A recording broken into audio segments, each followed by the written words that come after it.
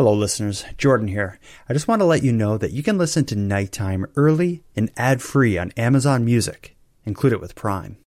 Hello listeners. Before we get into the episode, I want to start with a quick story call-out. If you've had an unpleasant experience or an unpleasant encounter with a real-life creep, I want to hear from you. Maybe you tried to sell a dress on Facebook Marketplace, or maybe you were approached at the store, or maybe you were one of the many people who met or heard from Mr. Very Wrong on a dating website. If that's you, I'd love to include your story on an upcoming episode about these creeps. You can send me a voice memo at nighttimepodcast.com/contact, or we can arrange a short interview. You can email me at nighttimepodcast@gmail.com. Now let's get into the episode. You are tuned to the Nighttime Podcast, focused on the fringe of Canada.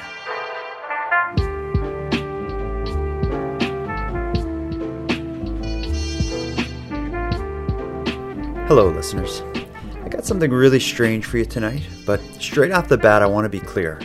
The story we're going to be discussing is one that could easily be laughed at, simply due to its absurdity, but it's not at all a laughing matter.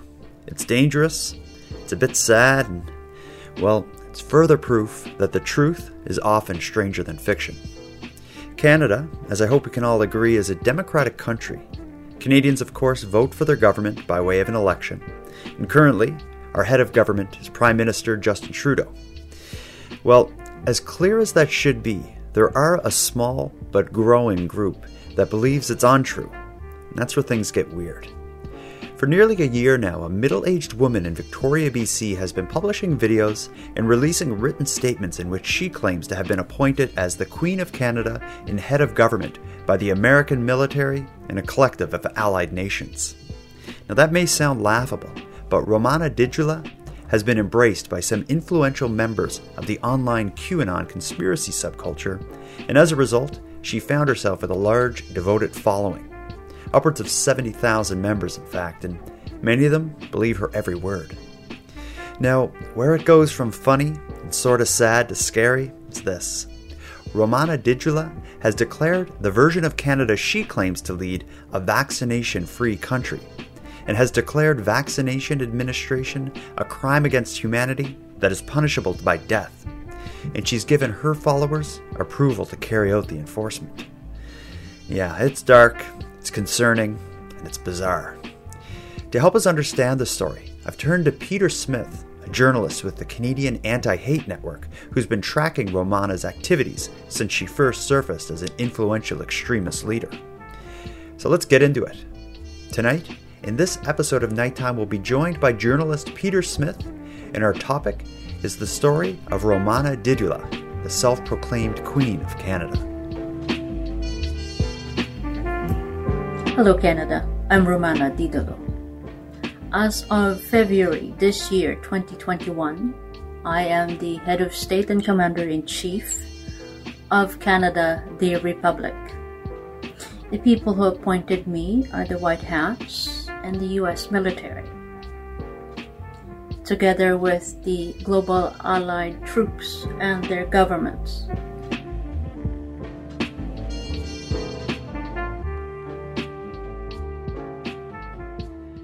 Peter Smith, thanks for joining me tonight. It's we got a weird one to talk about, but I'm glad you're willing to come on here, because I don't know if there's many people who have dove deep into this world and it's kind of the various tentacles that come from it, as much as like you and your the others that you work with. Let's just start with a short introduction. Tell me a bit about you and the work you do. Yeah, I'm happy to be here. My name is Peter Smith. I'm an investigative journalist with the Canadian Anti-Hate Network. And what is the Canadian Anti-Hate Network? So we're an organization that tracks and monitors hate groups and hate promoting individuals within usually specifically Canada, but as well as internationally. And then we counter them. You know, my role is as a journalist, so I write about what we see and try to inform the public. And then, we have various other types of advocacy. Like we're putting together an education program that we're hoping to help combat racism in schools. But yeah, we generally just try to use journalism as one of kind of tool set to help counter extremism here in Canada. Last time we talked, we spoke a lot about, far right, white supremacist kind of extremism, but for the last year or so, it seems like a lot of those figures have kind of transitioned into the anti-vax to like almost like a militant style of approach to that. And that's really what we're going to get into tonight. But before we start talking about the Queen, does the Canadian Anti-Hate Group do a lot of research and work on kind of the figures who have I guess a militant style resistance to the public health mandates?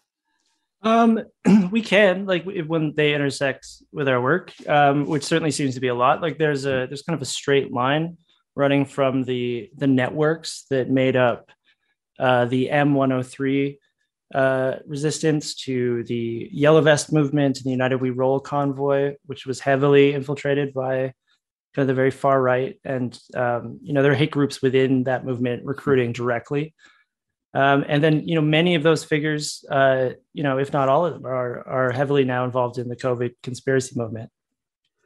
So let's get into discussing who I've always called her the QAnon queen, but her name is Ramona Didulo. Is that how you say it? I say Didulo. I do assume that I'm probably mispronouncing that. Okay, it's I believe a Filipino name, but what do you, if you were to describe her, like it's so hard to approach this topic because it's so bizarre, but if someone just saw an article that you were involved in about the QAnon Queen of Canada, how would you describe Ramona in a nutshell? Well, one of the things, it's very easy to get caught up in kind of how on the face absurd it can seem, which I think does kind of the whole issue a bit of a disservice. But Ramona is an individual that appears to be living in a boarding house out in Vancouver Island in British Columbia. She was the head of a very marginal, kind of nascent political party that she called the Canada First Party, which shares a name with a variety of other kind of far-right projects in Canada. But yeah, ultimately, like she started out kind of very benign. Like she was just the leader of this organization. There weren't very many grand claims beyond that. And like a lot of political activism coming out right now, especially on the fringes, it was heavily involved or heavily focused on COVID conspiracy and COVID conspiracy movement. Once we got into 2021, right around the springtime, I believe it was February, she put out the first video where she kind of claimed royalty for the first time. She was saying that the white hats, the same kind of alternate to the deep state that were helping Donald Trump, had installed her as a figurehead here, and that she was lifting all public health measures. She declared Canada a republic, as well as herself the Queen. She's got to ditch that title. Now she typically refers to it as the Kingdom of Canada. It might have something to do with the fact that the definition of a republic means no royalty. Hello, Canada. I'm Romana Didulo. I'm the head of state and commander-in-chief, head of government, and Queen of Canada, replacing Queen Elizabeth II of England, who has now been executed for crimes against humanity. But yeah, very quickly after that, like she was putting out these videos, no real response. But then she was boosted by several individuals who are fairly large in the kind of QAnon ecosystem, and have filled that void with kind of driving the narrative since Q themselves stopped posting around December of 2020. Okay, so Ramona was very fringy, didn't have much of an audience. It was sort of a kind of this pseudo political kind of organization that she created called Canada First, and so it was almost like this thing she was quietly doing, posting about this political party without many people paying attention to her.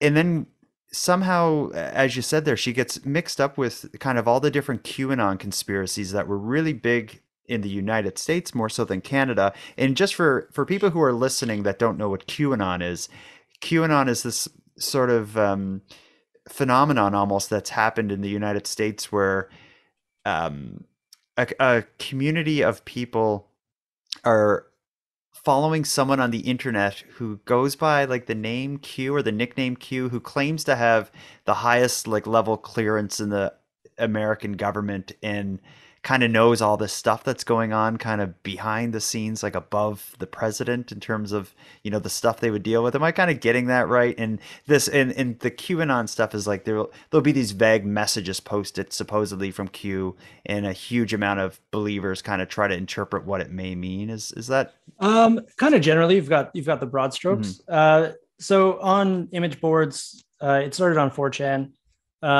This individual named QAnon was posted, or who titled themselves QAnon, was posting these things that came to be known as Q drops. And some of them were very specific. Like the first one specifically mentions Hillary Clinton being arrested. Canada has always kind of played a prominent part in that space. Trudeau was mentioned, I think within the first 10. Okay. And yeah, they kind of bounced from message board to message board. Like they went from 4chan to 8chan and eventually 8kun. And then QAnon is this kind of big tent conspiracy theory that incorporates both old and new theories into its belief system. So rather than requiring followers to adhere to a very specific, narrow conspiracy, you can kind of a la carte take and leave what suits your beliefs and leave the rest. And so it's caused this variety of branches to come off. There's a lot of kind of interesting speculation about who Q is. And hopefully we'll talk about this, but like with Ramona, as much as individuals are great for speculation and, even in my case, news stories, the real story and the real danger lies in the people, both being misled by them, but also, kind of gleefully following them. Yeah. So we get the concept of QAnon. How does Ramona, like, what does someone just say like, this Ramona in Canada is, connected to Q? Like what got her into the various communities that revolve around the QAnon stuff? Yeah, well, as much as QAnon can be U.S. focused, especially around, with its heavy like bolstering of Donald Trump as kind of the first president in many years, he was not in the pocket of the quote unquote deep state. An individual in the UK, I believe his name is Charlie Ward, was one of the first to kind of take up Ramona's message and broadcast it. I don't know how those two intersected initially, but it was these very influential figures, these very prominent figures operating in this space, that they quote unquote confirmed her. That was the word going around a lot in these spaces when people were debating the validity of this claim. It would be like, oh, these people have confirmed her. And a lot of times that was, discussing the video on the show. And other times it was just posting it onto their websites. But for whatever reason, it took off and she went from almost no following to around 20,000 in the spring. And then at last check, it was well over 70,000, which for like major influencers would not be a huge amount, but in these conspiracy spaces, that's quite a significant following. And more than just the number, it's the ability to mobilize these people within Canada that has been kind of so pernicious and so worrying. Yeah, and it's the idea of this woman who's claiming to be the commander-in-chief of the Canadian Republic or Kingdom, and claiming to be put in this position by these kind of hidden forces within the American military or whatnot. It's easy to like kind of roll your eyes and be like, it's absurd. But then when you think there's 70,000-ish people on these encrypted message boards that are reading her messages, and presumably a good percentage of them believe that she is who she claims to be. Yeah, that's certainly scary. Tell me a bit about the way she communicates with these people. Because she hasn't been doing it very long, but she has this massive audience. How does she get her message out to them? Initially, it was mainly videos. It's certainly the most impactful. A lot of times there's a Canadian flag in the background. She'll come across very well dressed, in a number of suits. Her own flag that has been designed for the new country of Canada, the Kingdom of Canada, has kind of supplanted the maple leaf as far as backdrop goes. But yeah, as she gained more popularity, a lot of times it would just be rolling messages. And it seemed like at first maybe she was trying to mimic the language of Q drops a bit, but she would sign them off, and still does to this day, typically peace, prosperity, or perish, which has kind of obviously a violent undertone, which as we kind of get into her work, it's been a common feature. You see, there's a report going around that I Am Queen Romana of Canada is amassing a militia. And they're not quite sure what I'll do with that militia. As an individual, she's very, she speaks very slowly. She's very clear and direct. Typically, there was no way for followers really to interact with her directly. Eventually, a Q&A channel was set up, and commenters could submit questions, and then she would select the ones and answer them on the main channel later. So this video is going to answer quickly the question. Dear Your Majesty, Queen Romana, is Canada under martial law? The answer: yes, it is, under soft martial law. Very recently, and including tonight, she's begun doing live streams that she'll bring other people on and allow them to actually converse with her, which has been a change from her normal style over the past year. Yeah, that's because that's what I've known of her. Is it's generally these short videos where she's just sitting looking at the camera. But yeah, things really in her case have ramped up in the last week or two. But we'll get into that.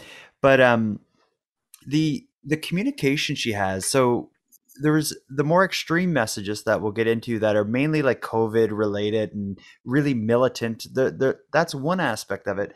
But she also, it's like she seems to be giving orders to the Canadians and almost talking about what she's doing for the country. Just as an example, there was recently flooding in Western Canada, and she was consistently posting messages about sending relief there and putting money in seniors' banks accounts that they're going to start receiving soon. And so she does do a lot of this pseudo running the country stuff. I don't know how her followers reconcile the fact that she can't deliver on any of these claims or orders she's issuing. How do you respond to that? Well, I mean, that's not that uncommon kind of in these spaces. Like I said, the first Q drop ever from QAnon, mentioned that Hillary Rodham Clinton had been arrested, which doesn't appear to have happened to this very day. And yeah, these similarly to the flooding in BC when there was wildfires in Ontario as well as BC, she would be seen ordering the military at that time. Just today, I was looking at her chat as people were asking her to, because she's now claiming some type of divinity or some type of affiliation with kind of extraterrestrial forces, which again is not uncommon in certain branches of the QAnon ideology. And yeah, people have been asking her to heal their daughter who has cancer. People really do call to her for direct help, and especially with increase of vaccine requirements in public service jobs. I've seen people asking, when is this going to start? I'm losing my job. You said these vaccines were done. There is a real damage being done.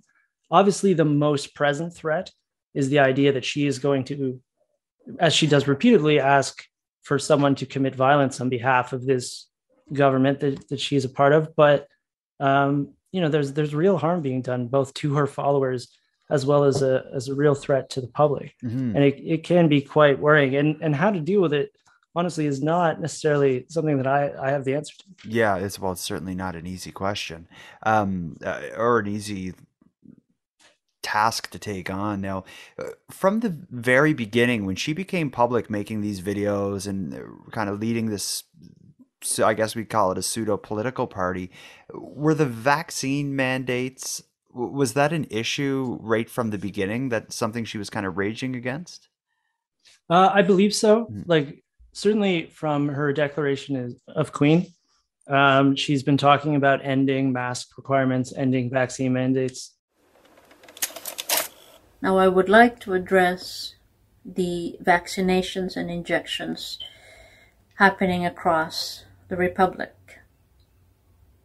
As far back as late February, early March of this year, right immediately I took my oath as the head of state and commander-in-chief. I declared Canada a vaccine-free nation, which means all of the vaccines and injections happening is unlawful, criminal, and is crime against humanity. Yeah, one of the big talking points has always been about public health measures reacting to COVID-19, which is, like we were talking about with how the anti-Islamophobia protesters and the yellow vesters have kind of continued along this path into the COVID conspiracy movement. These flashpoint events become, very important for these movements. Like I said before, QAnon is not in any way relegated just to the United States. Like, Germany has a large following who capitalized on flooding out there as part of their conspiracy narrative. France as well has a significant following, which we have a content producer who exports a lot in the French language for them. So yeah, these types of events, as much as she's never really able to deliver on the hay bales that she's distributing across the country to farmers, it does kind of create the illusion for the true believers that things are happening and things are happening behind the scenes. Yeah, you bring up the hay bales. That's another thing. She's often posting about the amount of hay that's being shipped to farmers to feed their cattle and whatnot. Like, that's a kind of an ongoing thing when I look at what she does. But before we get into kind of the more violent and extreme kind of aspects of her orders and to her followers, I guess we'll call them orders, just to talk about how her followers are, a significant amount of them are true believers that will take action for her. One thing that, like, when I first found out about her and I started reading about her and watching the videos, I couldn't help but be just almost laugh, like, this is just complete nonsense. But then I stumbled upon some of anti-hate's reporting, the Canadian anti-hate reporting, and one of the articles included videos of she did like a sort of letter writing campaign where I guess she produced a sort of cease and desist letter and asked her followers to deliver it to, was it to police stations or government buildings? Like, what was the story behind the cease and desist? Because they took it very seriously. I've watched countless videos of her followers hand delivering cease and desist orders to police stations and almost threatened citizens' arrests and whatnot. Right. QAnon Anonymous talked about this on their podcast. She had created, along with this initial order of public health orders are done, I'm the queen. It was included this chance to distribute these letters, and you would either print them off and deliver them by hand and record the process, or you would do registered mail. And especially once her following started to explode, there was multiple chats set up. But the purpose of these was to create a record of all the places that had been told to cease and desist by the Queen. And the list of places that can receive that is government institutions, schools, like you said, police stations, more than a few city halls have been visited. I believe that at this point, literally thousands of these letters have been distributed in Canada as well as in the United States.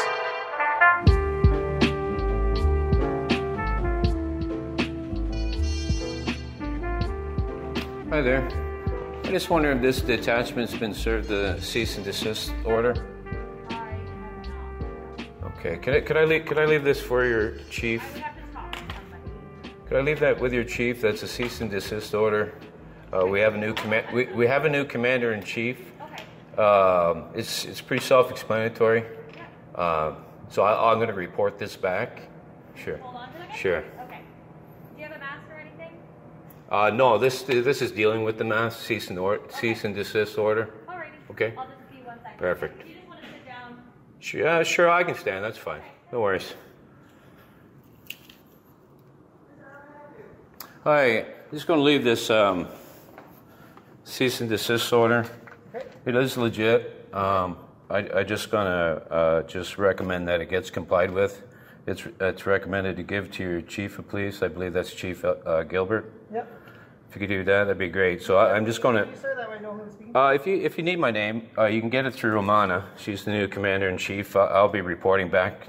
So if she's Romana's the new chief commander Of who? of Canada. Oh my. Yeah. Do you Okay. have like a driver's license or No, I don't. But if you need my information, you can get it through Romana because I'm going to report back to her. So if she's so inclined to give it to you, she will. Can I get your first name? I'm not going to give you my name. I'm going to leave that with you. Okay. All right, so you have All right. Thanks. Thank you. But yeah, the purpose of these letters was a warning, and right from the start, the expressed punishment for avoiding the warning or not heeding these calls has been execution. Like explicitly, that like peace, prosperity, or perish is kind of a very literal thing that her followers believe. So, there's video, I think, of some of them being laughed out of a Dairy Queen. So you're not going to let me purchase this without a mascot? Okay, really? They told you gals politely. Okay, They so- told you politely. It is the so- policy.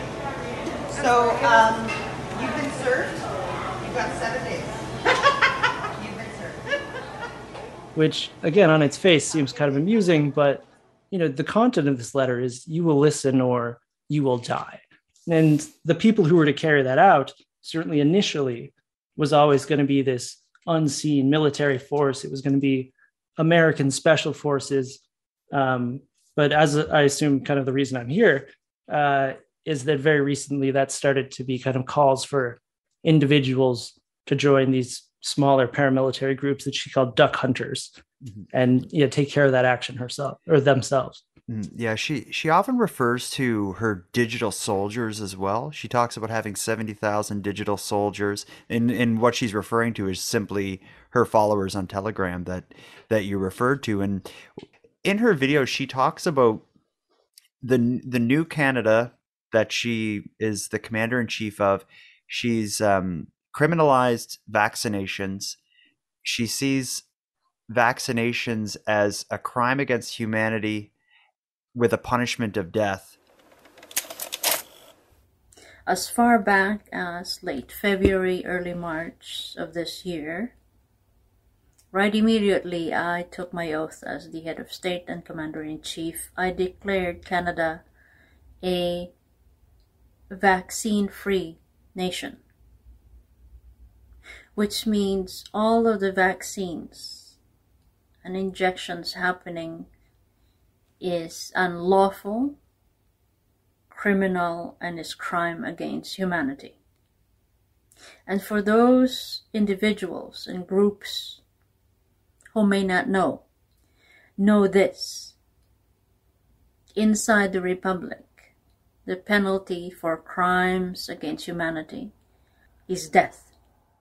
Now that there's discussion of vaccinating children in Canada, it seems like it's just lit a further fire under her, because she released a video that certainly comes across as a warning to nurses and doctors and anyone involved in the vaccinations. Today I'd like to speak with you about the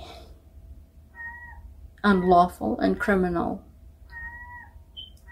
vaccinations specific to our children and youth. First, let me be very, very clear. Do not underestimate my resolve when it comes to protecting these children and youth, because you will be put through Nuremberg trial for crimes against humanity. And once you have been convicted, you will receive not one, but 2 bullets on your forehead for each child that you have harmed. So when you go home, think of how many bullets are going through your forehead. Just think very, very carefully before you touch that needle and inject it into a child of this republic. The push, as well as the approval of lowering the age for people to receive the vaccine, has caused very much a hardening of the rhetoric in these spaces. And so absolutely, like, yeah, there's no doubt that has really kind of, like you said, lit a fire. In Ramona's case, I don't know if that's specifically what set her off, but lately the concept, she brought up the concept of duck hunters, which you just described, which is not this imagined American special forces that were going to come in and do the dirty work. The duck hunters are small militant groups of her followers, is the idea of who is going to, stop this now. And did she ever, as far as you know, did she ever explicitly like describe what a duck hunter is, or is this something her followers just kind of assume that she's referring to? Well, I mean, a duck hunter is a person who has the ability and the tools with which to hunt. Like it was an explicit call for people who are armed and know how to use them. And she went a step further, where she released a statement just days ago saying duck hunting season is open. Yeah, there was a buildup. Like she had initially said that she was interested in forming these kind of groups of duck hunters, both in the U.S. and in Canada. But then, set a date saying Monday, duck hunting season is open, and that was the day. And there were it wasn't just veiled language, which was interesting because why even deploy the term duck hunter if then you're just going to say your job is explicitly to seize the border, it is to seize control of the media. She's also set up other groups. There's one called the Military 2.0, which is a group that nobody can interact in. Nobody's posted in except a couple times by what seemed by kind of mistake from her other pages. And it just thousands and thousands of people have joined it and are ostensibly awaiting orders of some sort. That's horrifying. So when some seemingly unhinged person is on the internet making videos to, 50 people who may see it, I can see how it's ignored, but it's at a point now where she has a large following. Her followers have proven that they're willing to do things in real life in response to her messages, with her now specifically calling for violence against, vaccine clinics and government and whatnot. What is being done to stop this person? Because she's not making a secret about it. Well, it is interesting because her rhetoric has been very violent for a very long time. It is true that definitely just from my observations that things seem to have increased kind of in their severity in a variety of spaces, including hers, with the vaccination of children being approved in Canada. What explicitly I think was the most disturbing on this one was that there seemed to be a readiness taking place. These people were being divided into groups. There was a duck hunting group that you would join. There was, you had to answer some very basic questions. But beyond that, you were allowed in, and this is where some of the biggest cheers have happened. This is, again, there was a great Vice article by Mac that featured images and some of the things that were being talked about that included an individual's arsenal that he was preparing for duck hunting season. Yeah, I saw that photo going around the internet from Mac's article where it's, just like you said, it's to me as a layman, I'm like, this buddy has a bunch of machine guns ready to duck hunt with Ramona. But it is also important to remember that the people who are getting caught up in this, as well as even Ramona herself, aren't necessarily unhinged. These aren't unfeeling people who are completely lost to society. They're scared.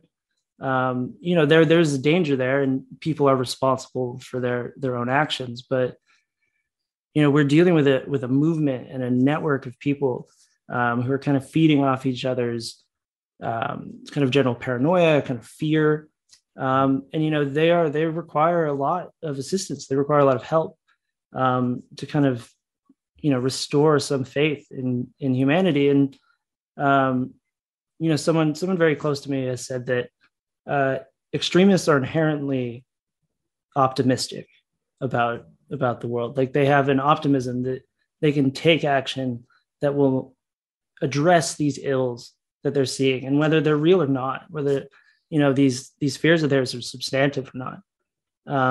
They're people who want to see a better world, and it's ways to capitalize on that, ways to redirect that, and hopefully reach and save people before somebody gets hurt.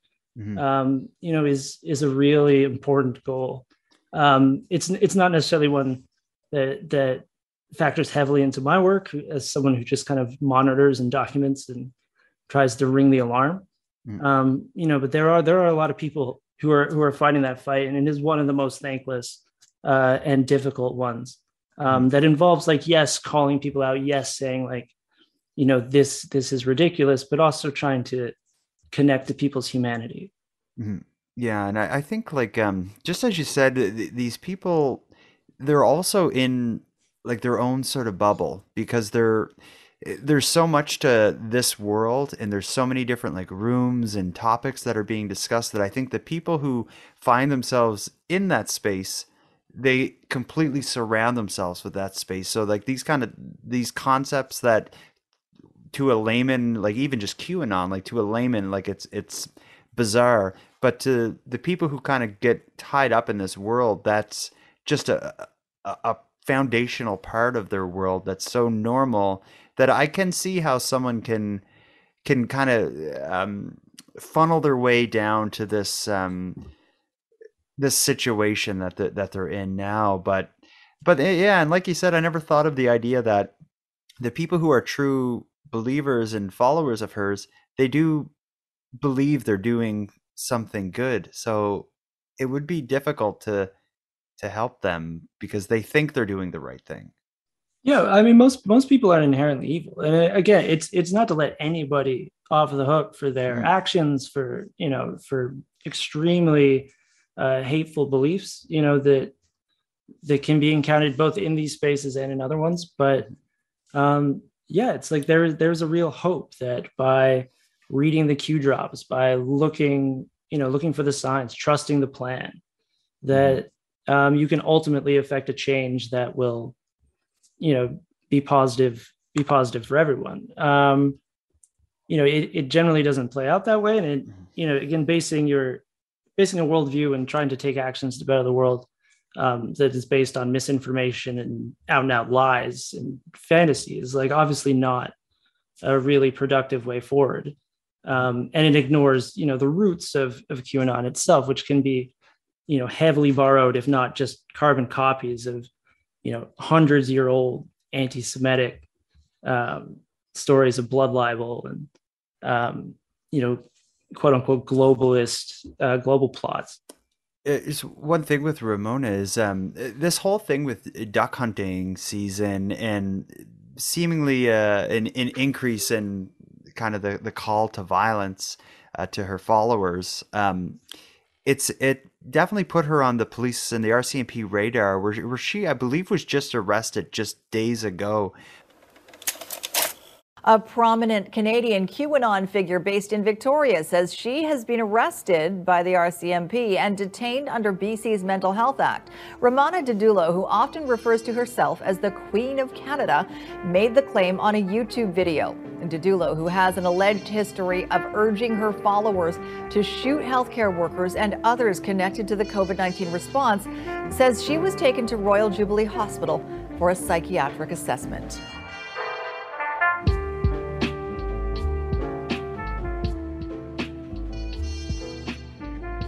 Do you know much about her arrest? What led to it? What is going to happen? Well, clearly the the most recent statements, like the call for the duck hunters, is what ultimately led to what she said was a visit from INSET, which is the RCMP's national security division.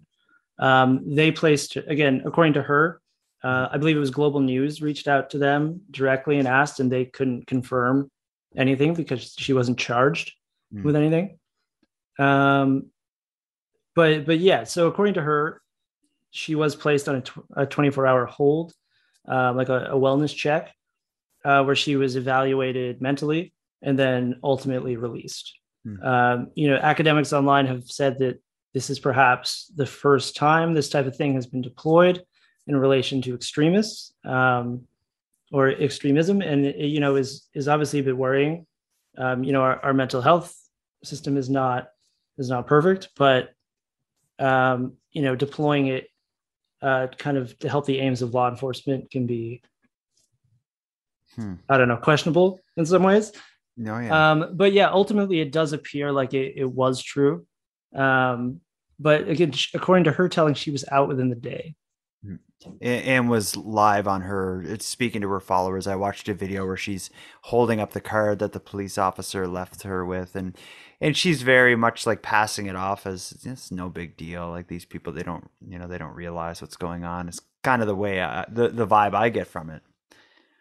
Yeah, and what is interesting is, like I said before, that was kind of when the live streams started. She was this kind of magnanimous, unaccessible figurehead beyond this kind of Q&A board where she would be very selective about it. But then after the visit and the hold, she did a live stream, and then just before you and I started talking, there was another one going on that she was actually bringing people on and communicating with them directly, being challenged in some ways. Interesting. And like, given how much interest she's got now in relation to what she's been up to, do people know anything about or been able to learn anything about her background? I've not found any reporting on her history or where she's from, how she came to be in this position. It's fairly limited. We spent a lot of time here trying to figure out as much as we could about that.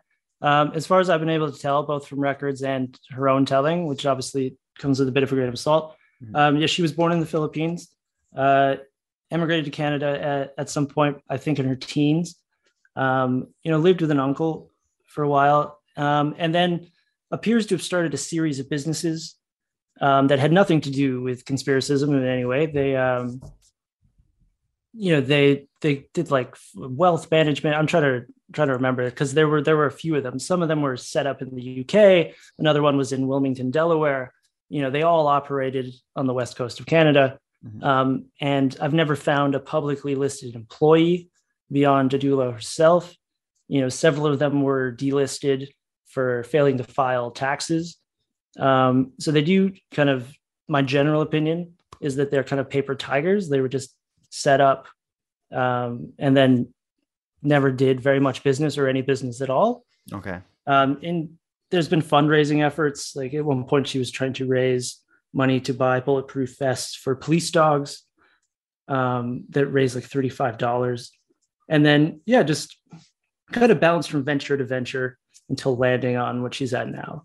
And it seems now that she's living a very modest life, although she refers to, I'm assuming she does her videos and stuff. It looks like she's in her apartment, but she refers to it as her office.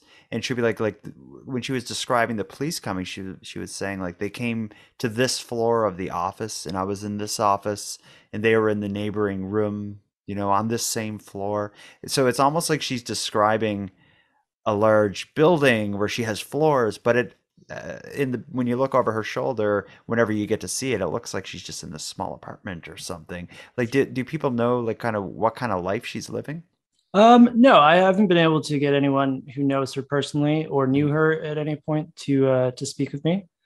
I do know that a lot of the businesses are registered to a boarding house on Vancouver Island. So again, I would suspect that's where the videos are coming from, but like that, again, it's speculation. Like I don't know.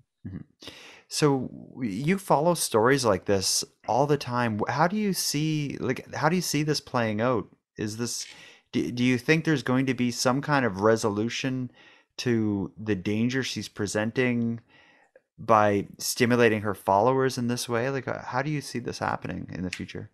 Um, that's kind of a good way to put it, actually. I do think that at some point interest in Didulo will fade.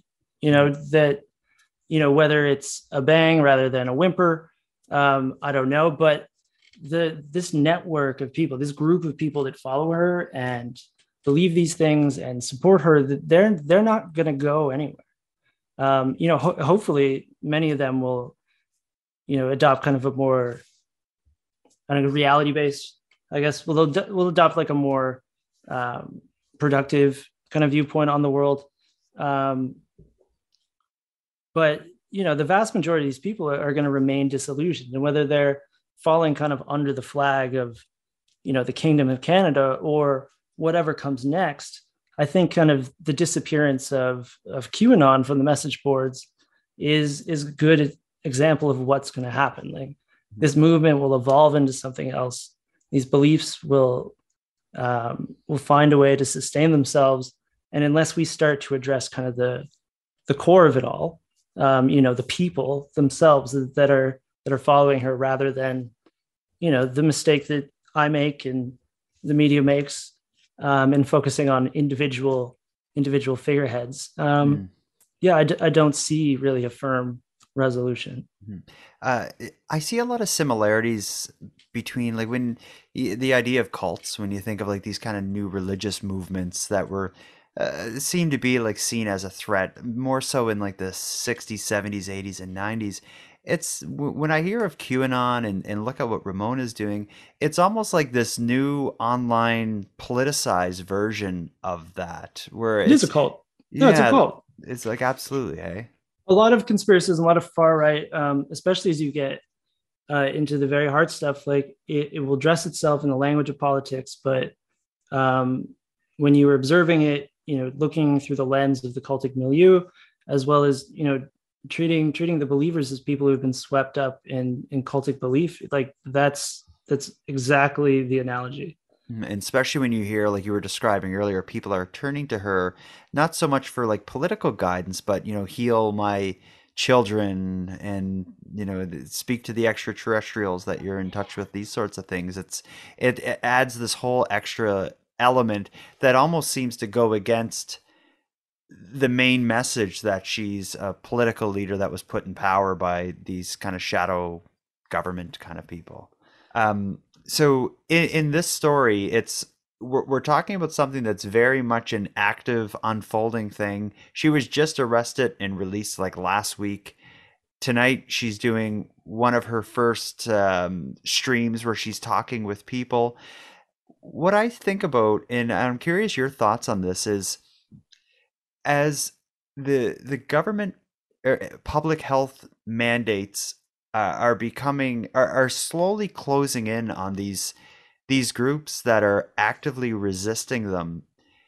Do you see a rise in the rhetoric in terms of calls for action or just extremism? Like, I'm just thinking 6 months ago, 8 months ago, you could still like kind of live your life for the most part. Now it's like they can't get on planes. There's children are being vaccinated. The borders are different and stuff. Like, is things increasing as the mandates are slowly closing in on these groups? I'm not going to make any like pronouncements about future actions that are going to happen, but yeah, it's certainly like, I'm supportive of public health measures. I think that they are the most realistic and pragmatic way that we can combat the pandemic. But yeah, there is a real marginalization and alienation that is happening. Mm-hmm. It is becoming more difficult for a lot of these people to participate in society in the ways that they're used to. Mm-hmm. And yeah, that I am worried about the type of rhetoric that is leading to. And the fact that a lot of people are seeing it as a confirmation of the encroaching, authority that they've been fearful of for a long time. It's why it's very valuable to kind of established conspiratorial figures, I mean, in Canada, but also around the world, because they have a very accessible, relatable narrative to capitalize on. So for people who want to follow Ramona's story and your reporting, how do people stay up to date on this? Well, always there's antihate.ca, which is the organization that I work for and write a lot of the content for. Like I've mentioned him a couple times. Mac Lemeroux at Vice has been on this story for as long, if not longer than me, and has done great reporting. And then, of course, if you are an individual who is involved in these movements, if you have family members, if you're worried about friends, there's in a lot of ways, friends and family can be kind of the front lines when someone is drifting into these spaces. But like, please reach out to people. Like you can reach out to me on Twitter or at Peter at antihate.ca. Shannon Martinez is another incredible person who works in de-radicalization. She's a former white supremacist who now is 1,000 places at once, doing as much good as possible. There's researchers and activists like Marc-Andre Argentino, who's an academic who focuses heavily on QAnon. Sarah Hightower is another activist who focuses so heavily on cults. And then also there's multiple Reddit pages, but one of the largest is QAnon Casualties. That is a place for people to share stories and communicate with one another, people who are leaving, people who've been impacted by this type of thing. So there are resources available to people who are looking for it.